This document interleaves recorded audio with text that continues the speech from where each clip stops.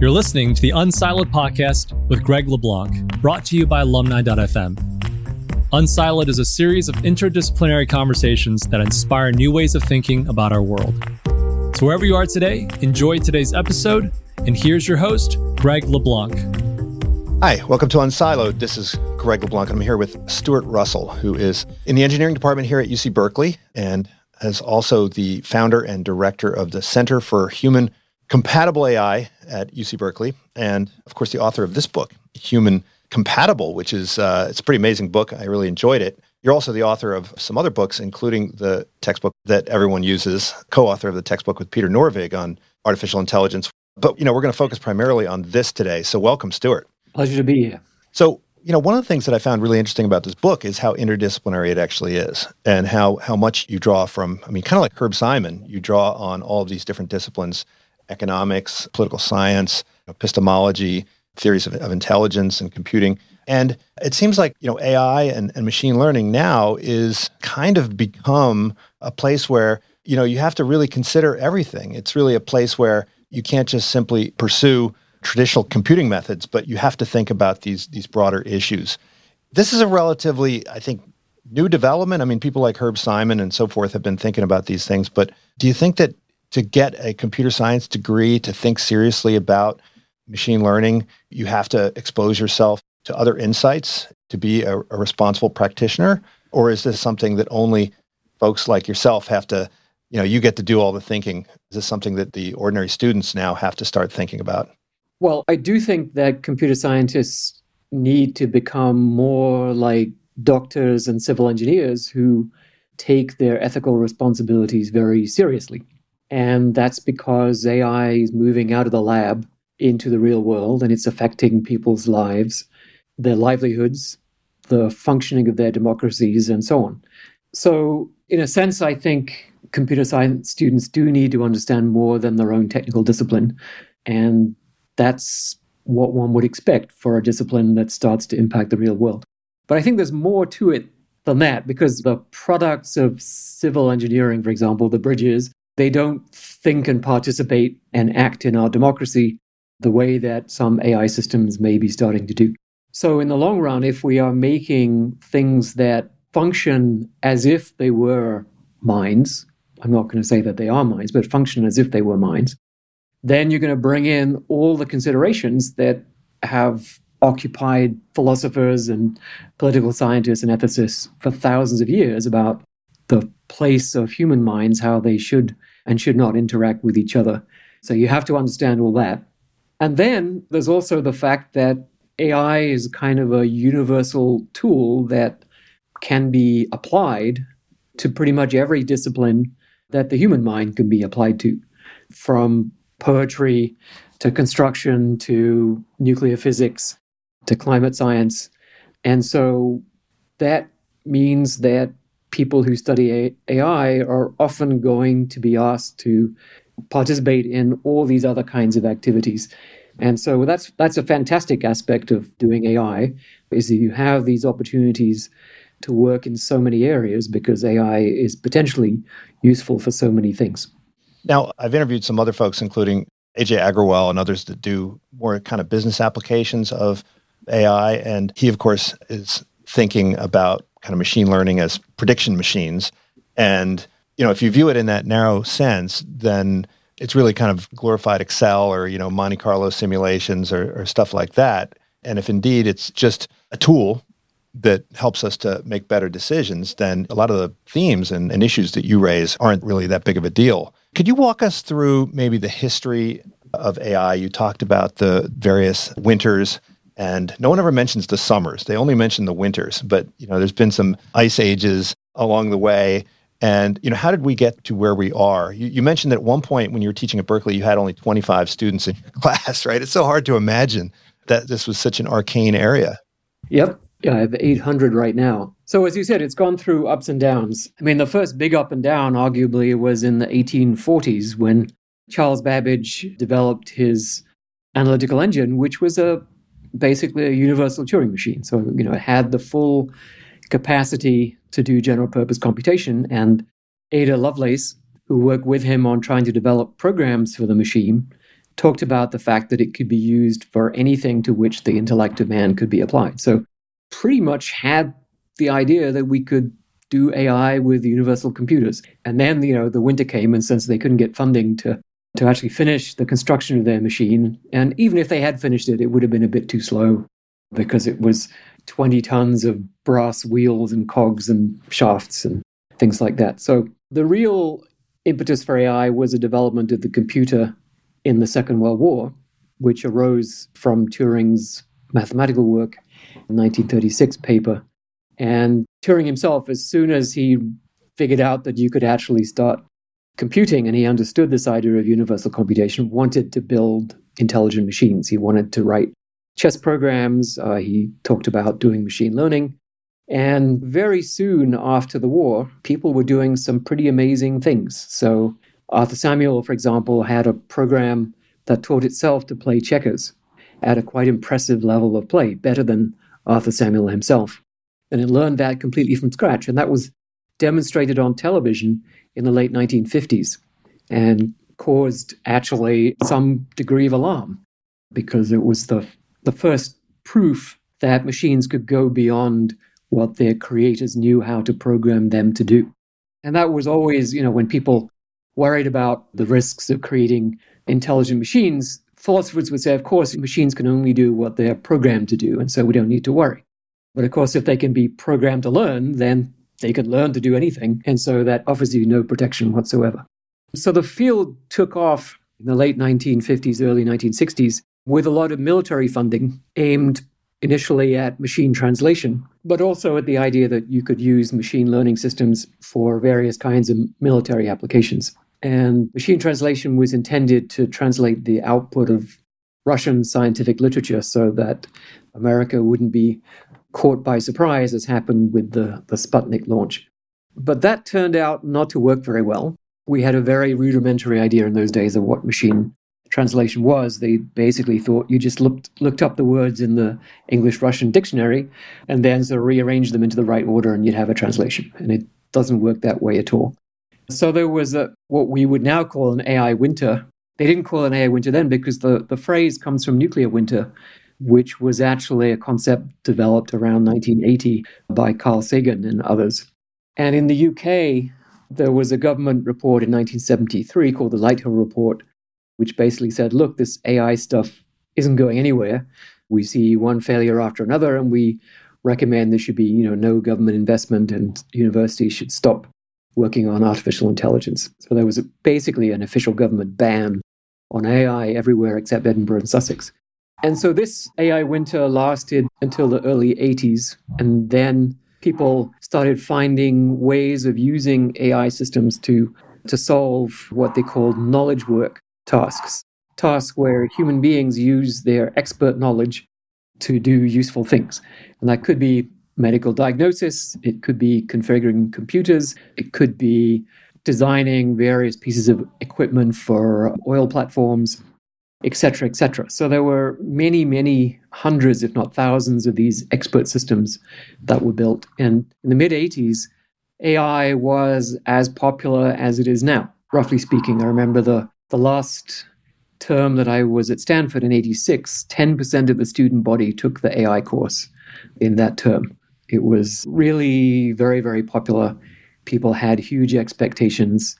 They had the same idea that if we just have more, bigger machines, more data, more rules, we'll achieve human-level AI and so on and so forth. So that technology turned out not to work very well in practice because they didn't really solve the core issue, which is in that reasoning in the real world requires handling of uncertainty. So dealing with probabilities, dealing with uncertain information.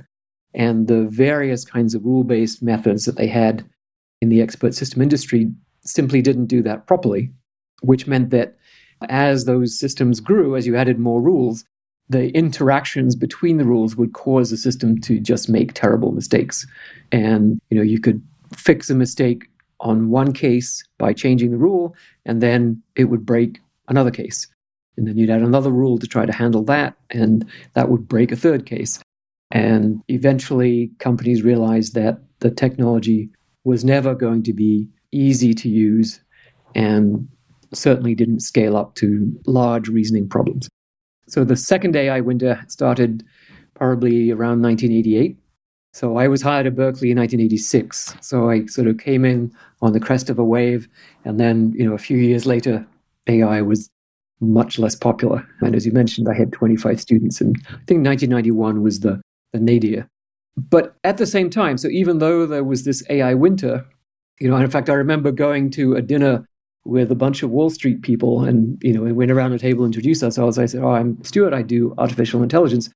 One of them said, I thought AI failed in the 1980s, which is an odd thing to say. It's sort of like saying, I thought physics failed, right? AI is a problem, not a technology. So it can't fail, right? It can just take longer to solve, and you wouldn't say physics failed because of cold fusion. So people have always had this strange idea, out in the outside world and the media, that AI is a technology. So nowadays, people often confuse deep learning and AI. So when deep learning fails, I'm sure that there'll be hundreds of journalists and pontificators and pundits saying, now that AI has failed, it's time to go back to something else, right? So even though AI failed in real-world applications, at least I should say expert system rule-based technology failed in the late 80s in real-world applications, the field itself changed dramatically in the 1980s, going from, I would say, a field where logic and rules were the dominant paradigm to a field where uncertain reasoning using probability theory and decision theory became a dominant paradigm. And that's something that's actually much more familiar to economists and people in business schools, is the idea that you have models that predict uncertain outcomes and you make decisions using expected value and so on. So that paradigm, partly through the work of Yuda Pearl, who developed Bayesian networks, that became dominant in the 1990s. And that allowed AI actually to then connect to all these other disciplines, to statistics, operations research, economics, game theory, etc., from which it had been completely separated. And in many ways, it almost created a continuum between, the sort of probabilistic machine learning flavor of AI and what people do in statistics or econometrics. And you can see all of the benefits that came from that cross-fertilization. So what's happened in the last decade is the development of deep learning, which actually arose in the early 90s from the neural network branch of machine learning. And the neural network branch of machine learning goes back to the Second World War, to work by McCulloch and Pitts, who basically proposed a simple model of the operation of neural systems by abstracting all the messy biology and saying, well, really, a neuron is just like a Boolean gate, except that it thresholds its inputs and then decides, if the inputs are above threshold, then I'm going to output a 1, otherwise I'm going to output a 0. But basically, they were saying the brain is a giant Boolean circuit made of neurons. So that was the first thing. And then the second thing was developing the learning rules, which were due to Donald Hebb, Frank Rosenblatt, and others. So in the 1960s, the early versions of neural nets were being trained on image data and so on. And they were trying to get it to recognize patterns and so on. So that didn't work too well because the networks were way too simple.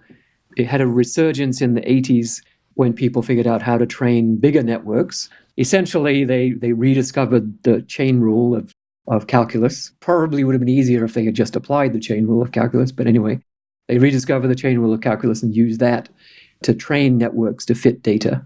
So that led to a big resurgence of neural network research from 1985 to about 1995. And Jan LeCun and others at Bell Labs were using those networks to try to do handwritten character recognition so that you could process checks and letters in the post efficiently using machines. So it was a very, very narrow task, but the methods they developed were very, very general. They developed convolutional neural networks, which are essentially neural networks that are specialized to process images, taking advantage of the fact that the pixels in an image, the fact that those pixels are next to each other actually means something. So that the pixel features have spatial structure, and the convolutional network takes advantage of that spatial structure. So that was the core of what became deep learning. And starting around 2010, various groups tried to build bigger and bigger convolutional neural networks to solve both image recognition and speech, and had significant progress in both areas, partly because of the availability of larger data sets and much faster computing, including GPUs. But also we discovered a few algorithmic tweaks that we didn't have in the 1990s, such as stochastic gradient descent and rectified linear units instead of sigmoids and so on. So it was sort of like we already had the Ferrari, we just didn't know how to put it into fifth gear, right? We were driving around in first gear or second gear, making a lot of noise, but not making much progress.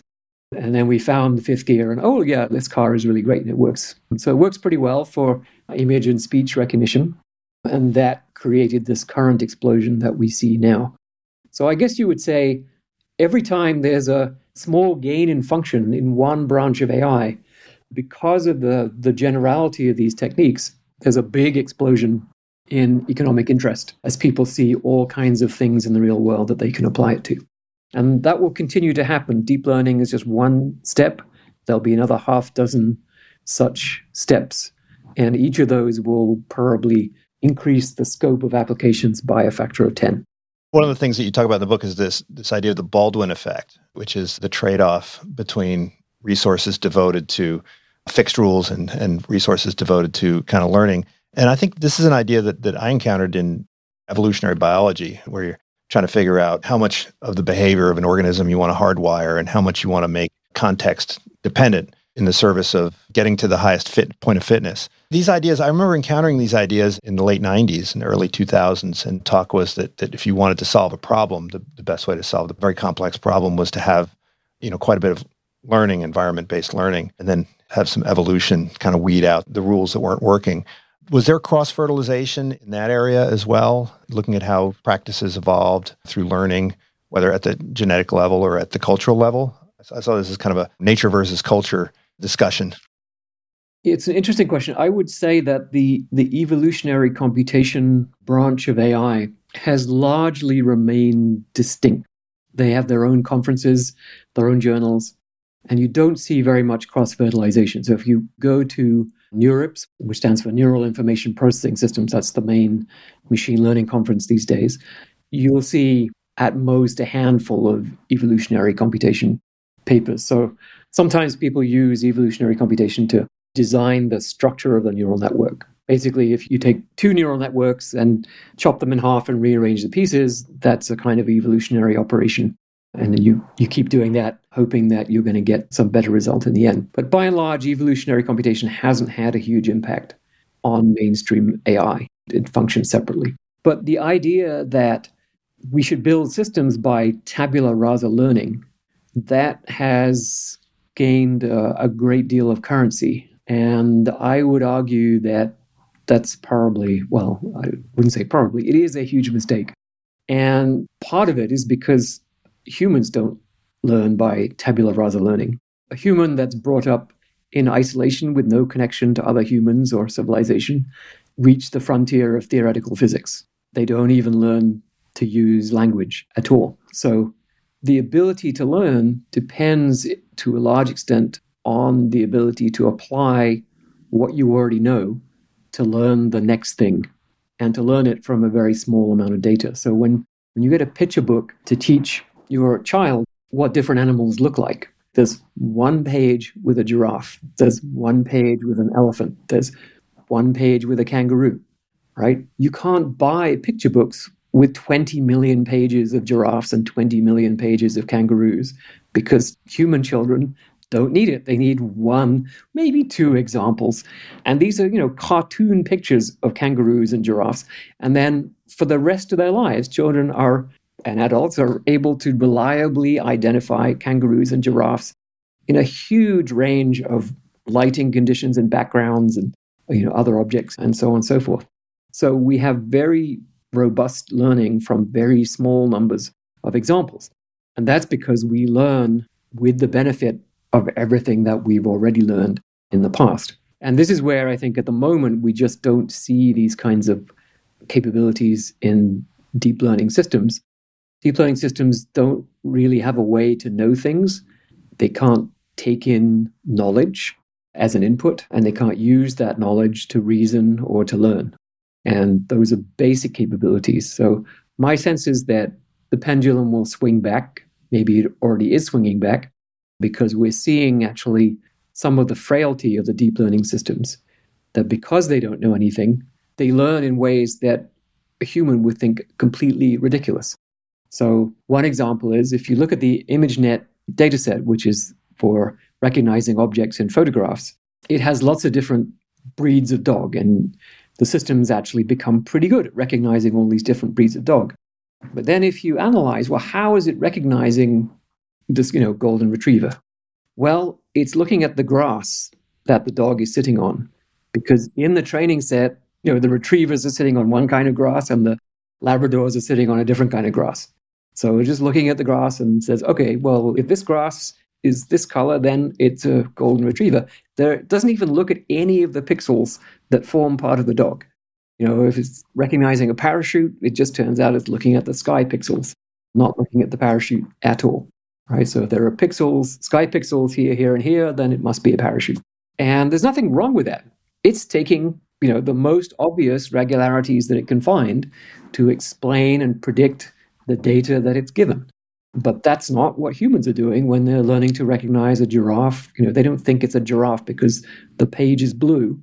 They understand, to some extent, what it means to be an animal, what it means to be a physical object, the fact that categories of physical objects depend on shape and coloring and that kind of thing. And so they quickly extract the general properties of the shape of a giraffe and the coloring of a giraffe, and now they have a robust giraffe classifier.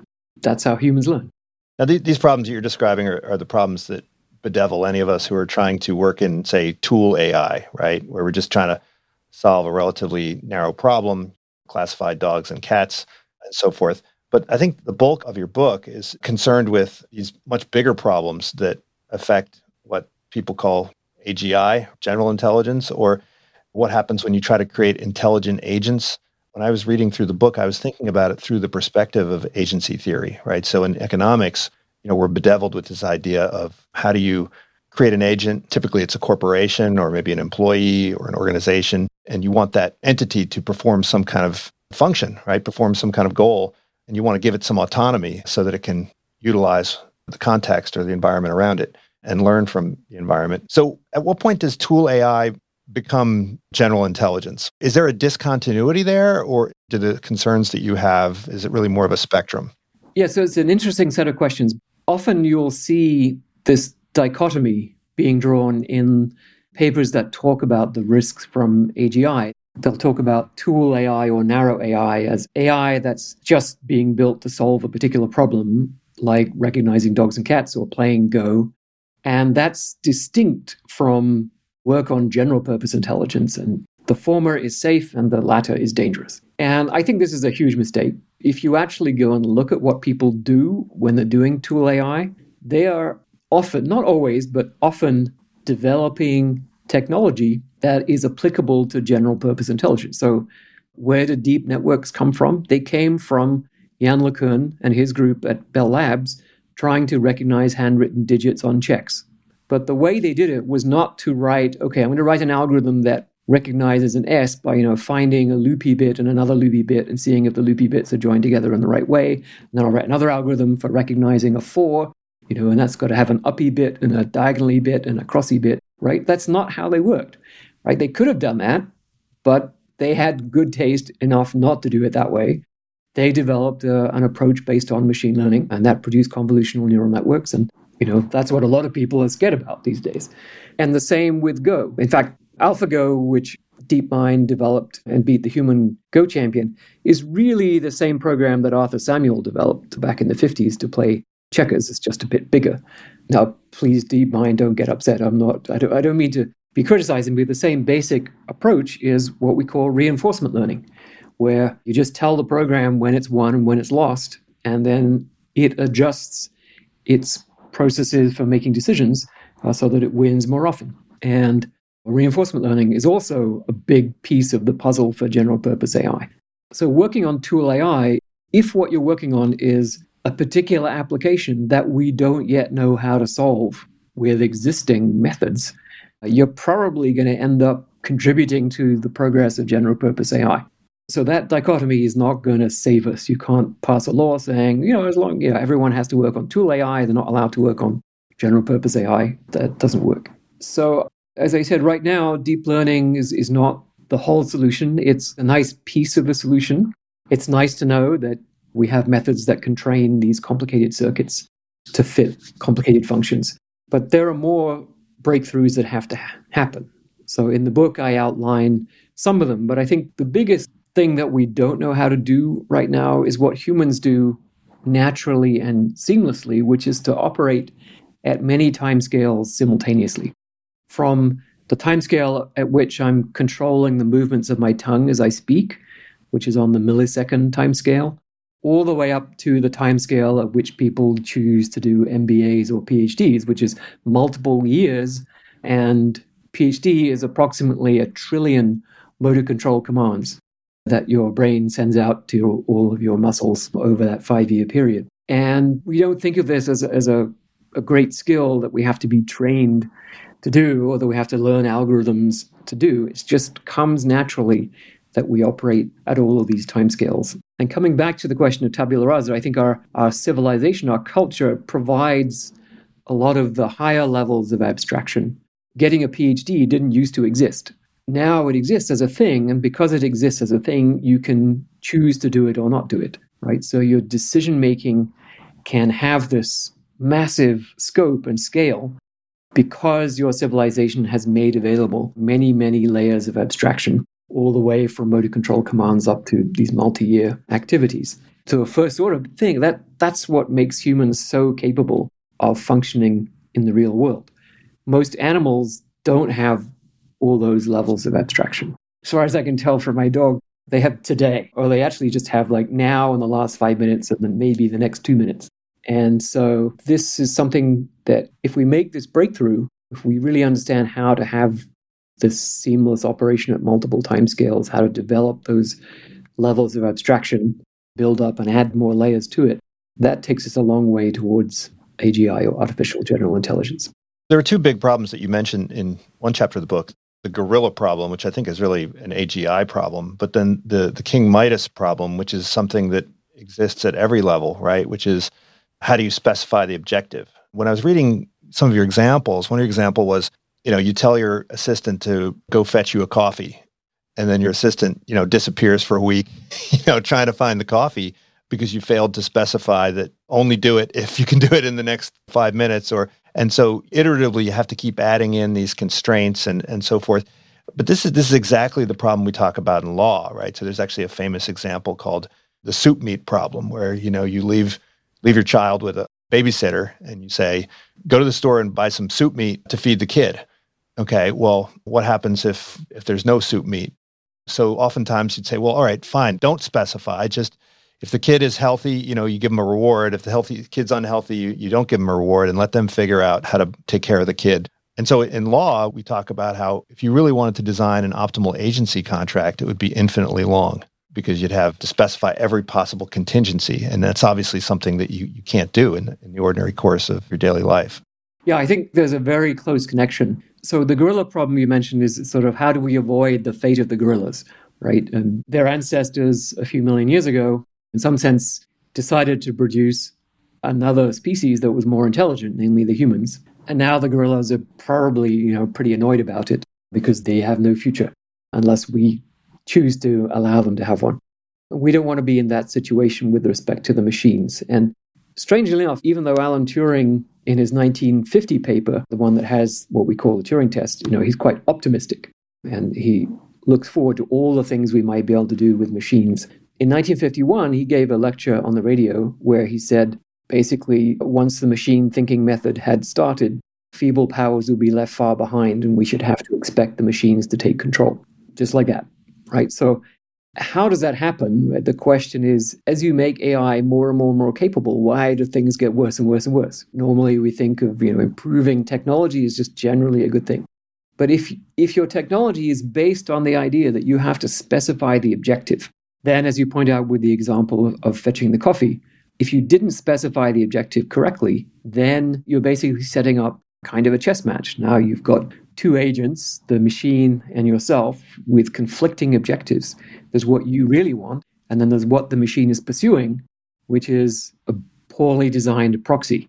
And as the machines get more intelligent, you come off worse and worse in this conflict. And eventually, because the machine is, if it's designed that way, if it's designed to pursue the objective that's put in it, it will eventually find ways to increase the probability of success. It will find ways to control the rest of the world.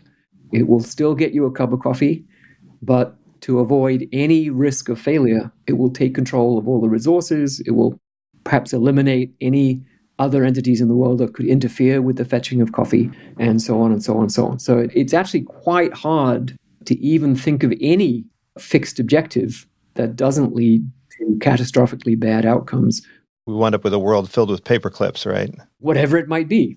People say, of course, that sounds silly. But that example, which comes from the philosopher Nick Bostrom, is simply intended to show that it doesn't really matter what objective you put in, that every objective is harmful if it's taken literally. So that comes back to this question of agency in economics. And for sort of the same reasons, economists have had to grapple with this idea that you've got some other entity, namely the employee or the subsidiary of your corporation or whatever it might be, and you would like it to act in your interests, but either you write down an infinite contract specifying exactly what that means in all possible circumstances, or you have to do something else, right? Set up some kind of incentive mechanism.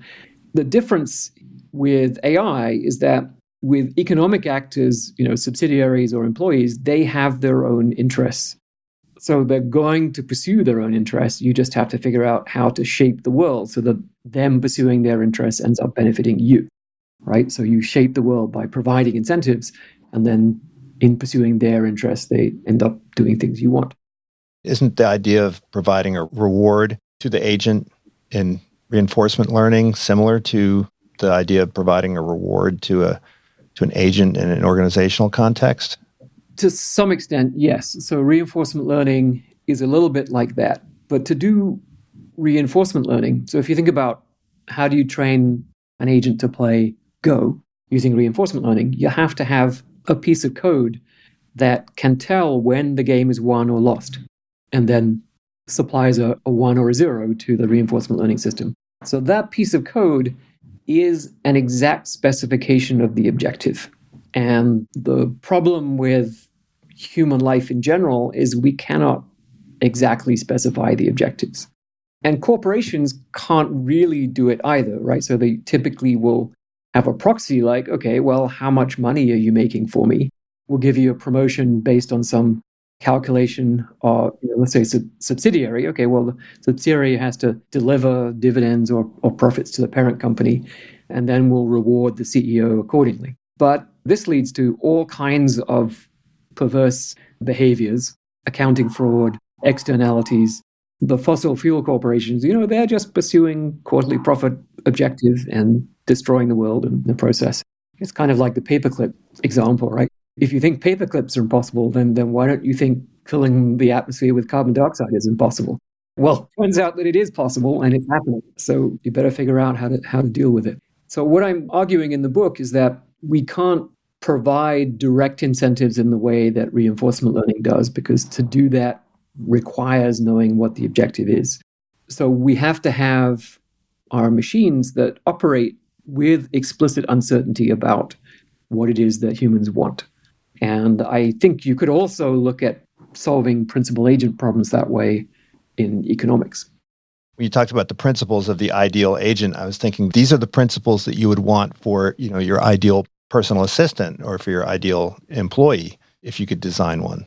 Yeah, if you could design one. And that's the key point, right? We can't solve the economic principal agent problem by stipulating these 3 design principles because we don't actually design the employee. Whereas we want to design the AI system so that it's actually constitutionally constructed to satisfy these 3 principles.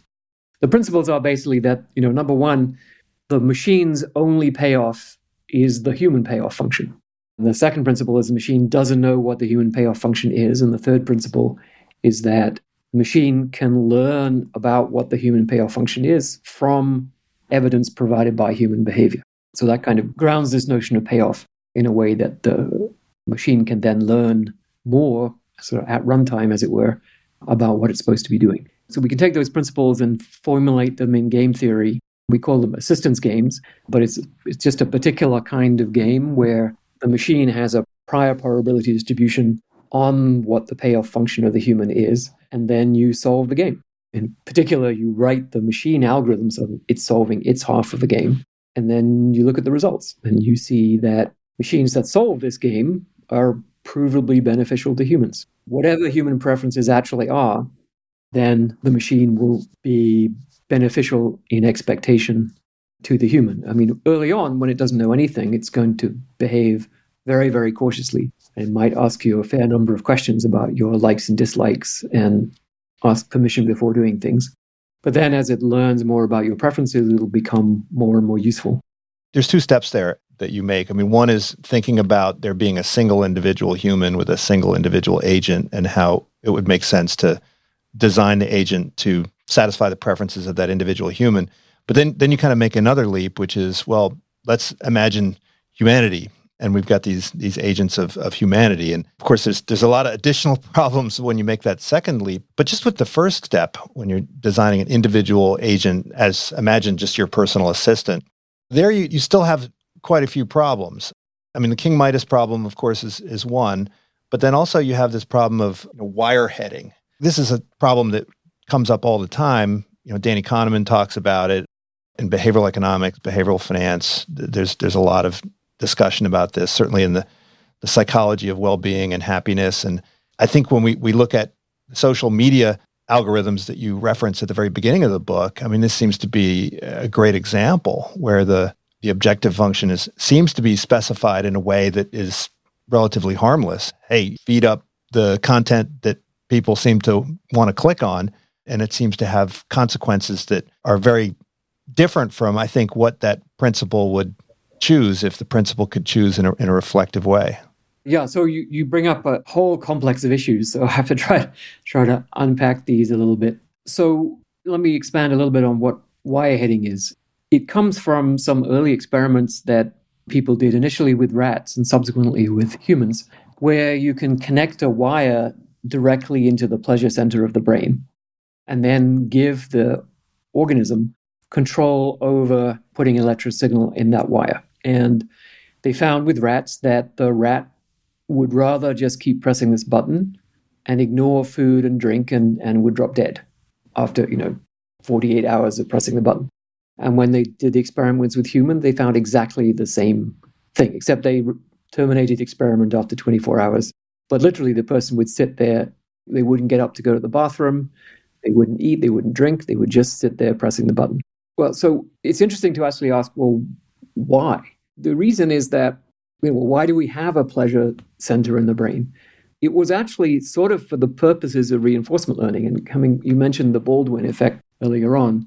The Baldwin effect is this idea that creatures learn during their lifetimes and attain a high level of fitness that way, and then they can be effective in reproducing and so on.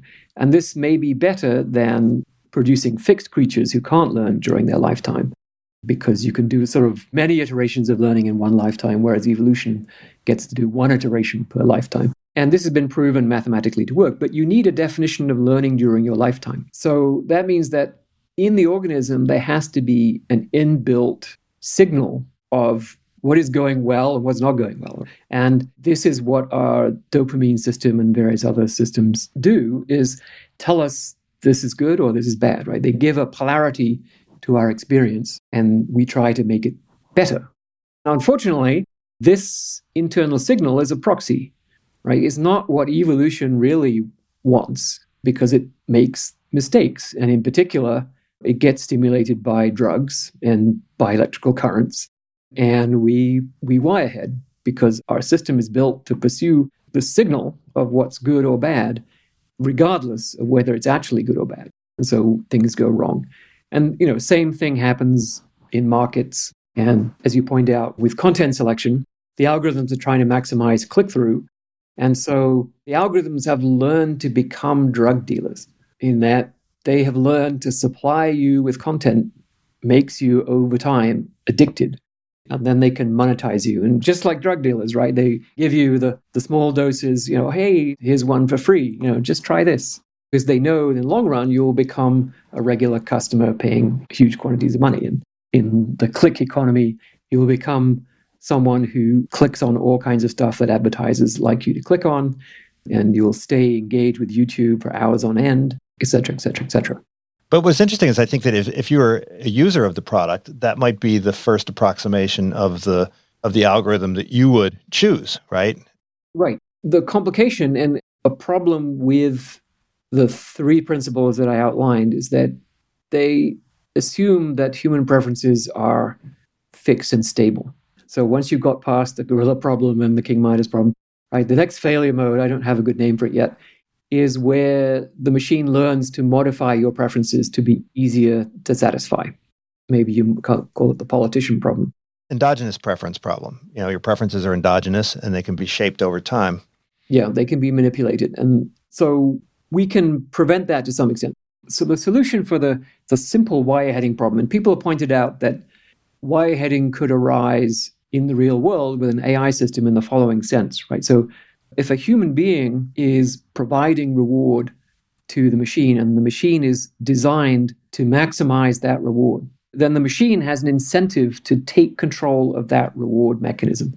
So this is like pressing the button on your own pleasure center and force it to just produce maximum rewards at every time step, right? So if the human is the one providing reward signals, then we just take control of the human, put some electrodes into the human's brain, force the human to, whatever definition of high reward, whether it's the human pressing a button or the human saying good job or whatever it might be, the machine will force the human to carry out that act over and over and over again.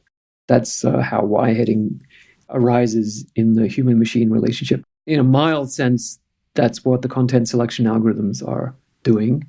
The machines have learned how to make you click over and over again because that's what it's designed to do. So the basic reason why wire-heading doesn't make sense is that the reward signal, so a human saying good job, is not the reward. In the way I've set it up, the reward is the human payoff function. And so actually taking over the human cuts off the supply of information about the human payoff function. And so, in fact, the algorithm has no incentive to do that because as soon as you cut off the flow of information, the algorithm can no longer achieve its payoff function, which is it's shared with the human because it doesn't get any more information about what it is. So wire-heading shouldn't happen here, but AI systems can still take actions that change human preferences. And the question is, should they do that? The second part of the problem is maybe even harder, which is, well, humans' preferences change anyway. And whose preferences is it supposed to satisfy? So it's going to act today, but that action is going to have an effect on the human tomorrow. It may be able to predict that your preference today for what tomorrow is like is going to be different from your preference tomorrow for what tomorrow should be like. So whose preferences should the machine satisfy? If you satisfy today's Greg, then tomorrow's Greg is going to be really annoyed. And if you satisfy tomorrow's Greg, then today's Greg is going to switch you off and say, how dare you not do what I tell you to do? And I don't think there's an obvious answer to this. And I know that philosophers have been writing papers recently about this, and economists have written some stuff about it as well. But it seems like there isn't a clear answer. This arises, I think, quite a bit in bioethics because people's preferences about what they want their life to be like can change dramatically pre and post operation. Let's say an amputation that leaves you in a wheelchair, your preferences about how things should be afterwards may be quite different from what they are before. And it just creates real problems for doctors who have to help people make these decisions. Those are some of the things that sort of are really where we're asking ourselves, how do we make progress? We're asking philosophers for help to clear these issues up. Well, the other problem is that even if each servant AI was doing its job and had solved the problem of optimizing the utility or whatever it was for each individual human being, we still are left with the problem of the overall aggregate human preferences. And political scientists and economists have yet to figure out how to aggregate preferences and figure out what it would be like to be compatible with humanity more broadly, as opposed to the preferences of individuals. And maybe those preferences are the dictator of Korea's preferences rather than the preferences of you or me or someone more benign. You mentioned the way in which nuclear power has been something that we've taken seriously as a potential threat to the existence of humanity. You've talked about how when it comes to genetics, there's been a concerted effort to regulate the pursuit of research. Scientists have agreed to devise different codes and so forth. But it seems like in the world of AI, the winters that we've seen have been about loss of faith in the potential rather than in some concern about having too much potential. Do you think that whatever brakes will be put on the development of this new intelligence will be imposed by kind of ethical concerns? Do you think that there is some prospect that a human-compatible AI movement will help to shape and direct the future of research in this area? I hope so. I think it's unlikely that, absent some huge catastrophe, we really ban research on AI. And as I mentioned before, just banning research on AGI and allowing research on tool AI doesn't help. The economic incentives to develop better and better decision-making technology are enormous. And if things go well, the upside is measured in quadrillions of dollars of value. So I don't think we can stop progress, but as happened with nuclear power, in fact, almost immediately, it's a long story about how nuclear power got invented. But basically, one famous nuclear physicist, Lord Rutherford, said, it's completely impossible. It will never happen. And the next morning, Leo Szilard invented the nuclear chain reaction. And he almost instantly, he realized that a nuclear chain reaction that was uncontrolled would lead to an explosion, just as a chemical reaction that generates more energy than it requires will cause an explosion. And that's well understood in chemical physics. So he realized that you needed a way to control this process if you were going to get useful energy out. So I'm arguing exactly the same thing with AI. If we don't control the AI, then we get basically an explosion. We lose control over our future. So we have to learn how to make controlled intelligence. So even though we're making systems that are more powerful than human beings because they have more ability to affect the world, greater decision-making, greater discovery capabilities than humans, we have to retain power over them forever. So how do you retain power over something more powerful than you?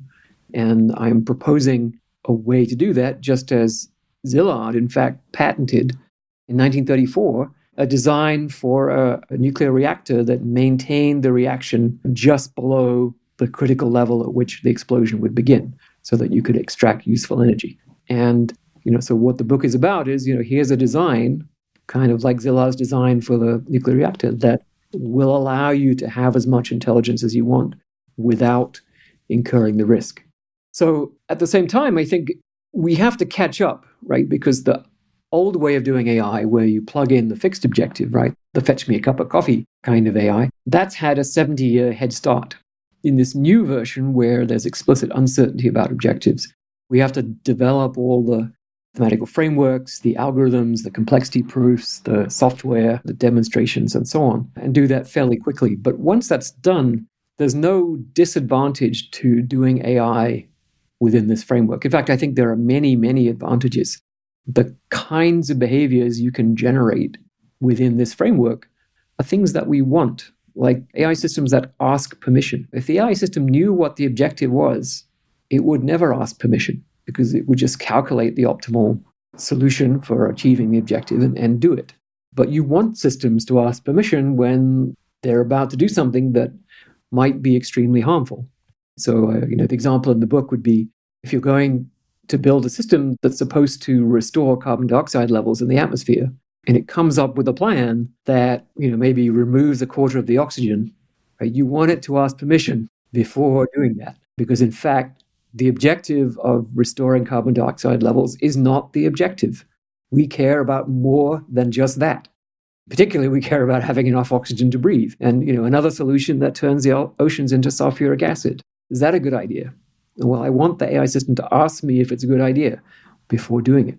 So you'll get systems that are much safer, much more robust, much more adaptive to the user, more cautious in areas that they're less certain about your preferences. And all of these things are desirable, and they'll make for better products. So in that sense, we could have a nuclear industry, and we just have to hope we don't have any Chernobyls.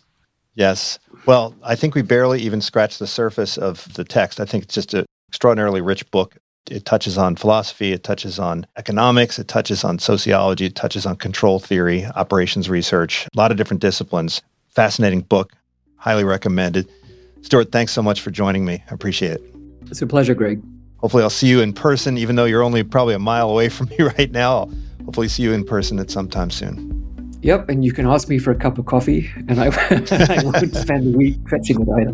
Excellent. I look forward to it. Thank you for tuning in to the Unsiloed podcast. If you enjoyed today's episode, please give us a 5-star rating and review. To listen to other episodes, please visit our website at www.unsiloedpodcast.com.